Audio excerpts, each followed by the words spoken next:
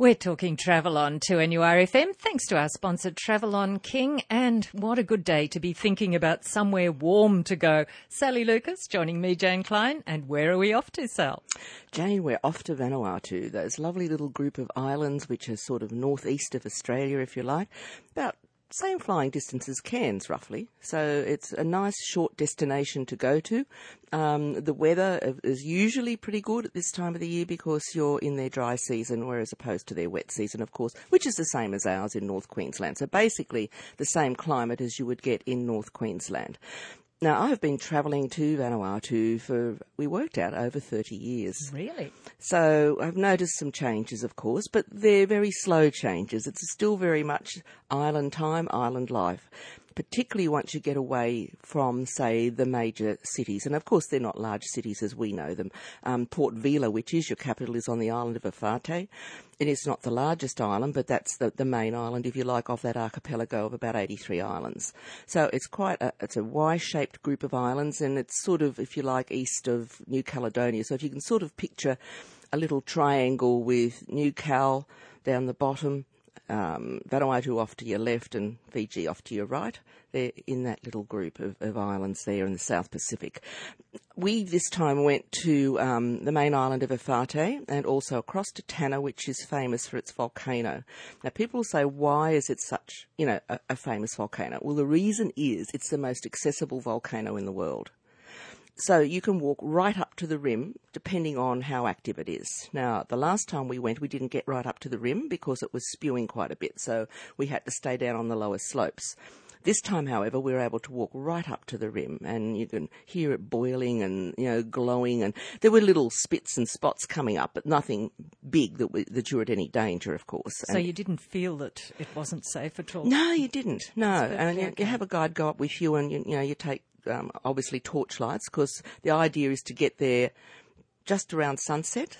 So then you see it from day going into night, and of course then you see the real glow of the volcano, of course, which is far more, obvious in the night time, which is just a fantastic thing to do. It's an amazing thing to do. It is an amazing thing, and of course they get a bit upset, a lot of the local Nivan people, when they always hear that you're going to Tanna, because the people from one of the other islands, Ambrym, it's got two volcanoes on it, but they're not as accessible. That's the difference. So by accessible, you mean you can just drive up to... You can drive up. There's a fee you have to pay. Most of your little lodges on Tanna Island will organise a tour to take you up there in a four-wheel drive. When we did it many years ago, I can't think now, as I said, I've lost track of time, but I think it might have been about 15 years ago, the last time we were on Tanna. But the road was still the same that had been dug out by hand in the Second World War. So you're on a four-wheel drive and you were sinking up to your hubs on a regular basis.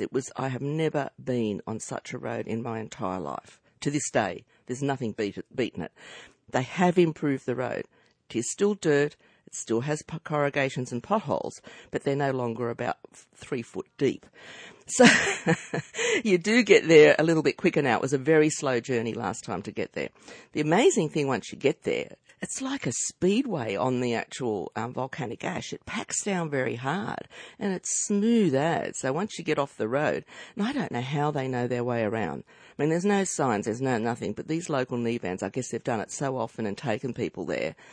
And I would be lost. I couldn't drive around there on my own, at night. And they're coming out at night. There's no lights other than the lights of your car.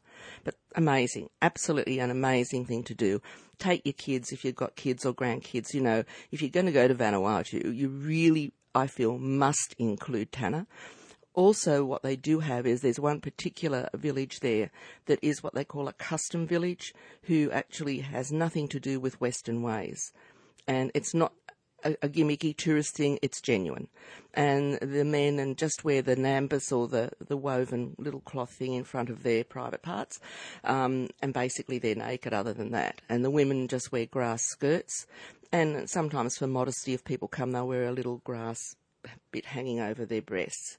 You have two different sorts of dances done by the people. The men are the main dancers, and theirs is quite very much like our Indigenous, with a lot of the stamping of the feet, but singing and so on. And the women are secondary, and they circle, and the children circle round the men. But the men are the main dancers. And then the women and children do a separate dance on their own. They are the fittest looking people I've ever seen. All the men have virtually got six packs. They lead a very pristine life. They vegetarian. They grow all their own produce. Live very, huts, just thatched roof huts, earthen floors. Very simple. It's hard to think this is only 3.5 hours or so from Australia, 4 hours from Australia.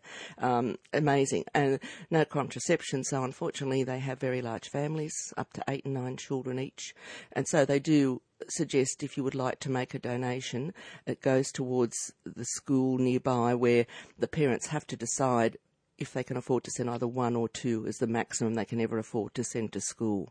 So you've got a lot of illiteracy and also in numeracy as well in Vanuatu, so they're trying to change that. So the more people can go and visit and help, it's a great thing to do. And not just on Tanna, I'm sure, it's on other islands as well.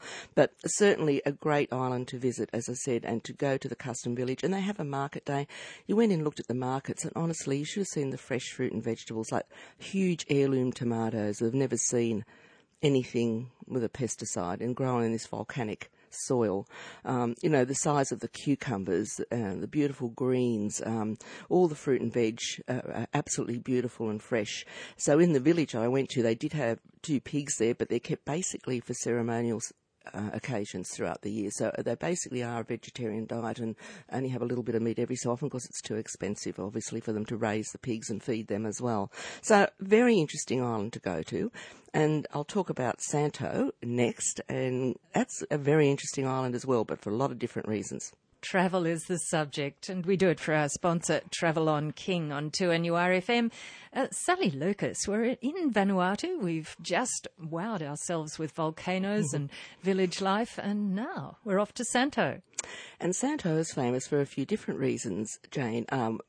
Spectacularly, I guess, again, through the Second World War in the Pacific was the sinking of the President Coolidge, and that has become a famous dive site. So divers worldwide flock to Santo. The quality of the water is beautiful, and also for snorkeling. And they've got a lot of these unique blue holes where it's some sort of mineral content in the water, and it's a deep, almost midnight blue. Just spectacular. And we were staying at a resort, Oyster Island Resort, which was near one of these blue holes. It was a 45-minute kayak ride up the river to get there, but you got there, oh wow. But even just the kayak up the river was just beautiful. You just felt you were in the middle of Jurassic Park or something, the thick jungle, and just absolutely beautiful. The other thing they've got there, which is interesting, is a point, which is called $1 Million Point. Now, what happened there was the Americans at the end of the war dumped all their gear and equipment into the ocean. Lorries, bulldozers, trucks, forklifts, everything, and just dumped it all about 40 metres off the beach. So people go there to dive as well. But it's a large island. It's one of your largest. It's the second largest island. Malakula is your largest island, but it has got less population. Santo's got lots of beautiful things to do. There's some unique caves. It's quite a walk going up into the centre. You drive so far, then you walk for about, I think it's an hour. Then you float, or if you're a good swimmer, but they give you flotation devices, 45 minutes into this incredible set of caves. So, you've got some quite unique things you can do. And also they've got Champagne Beach, which is recognised as one of the world's whitest beaches. And that's where a lot of the cruise ships anchor off. And they spend a day there at this beautiful beach. It is coming of age. As I said, with Vanuatu, it's taken a while. Progress is slow. It was originally a British condominium, and they gained their independence only 34 years ago last month.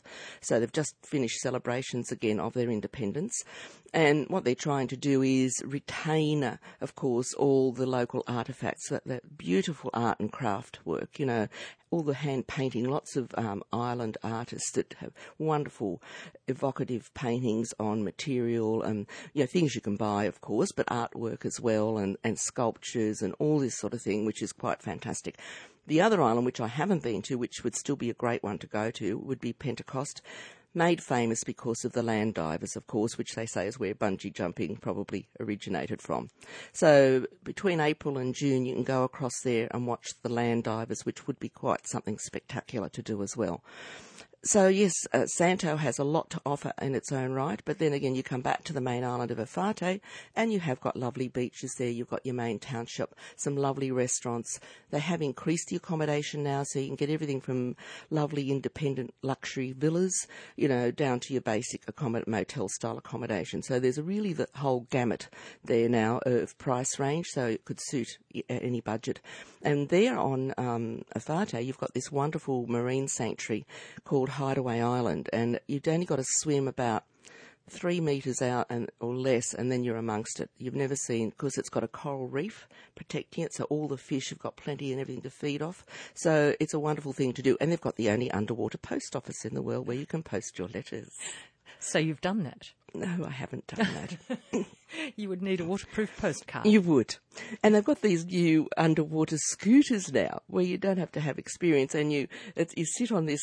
I saw them. I didn't see them underwater. I saw them where they were hiring them, and you go down underwater and scoot around underwater.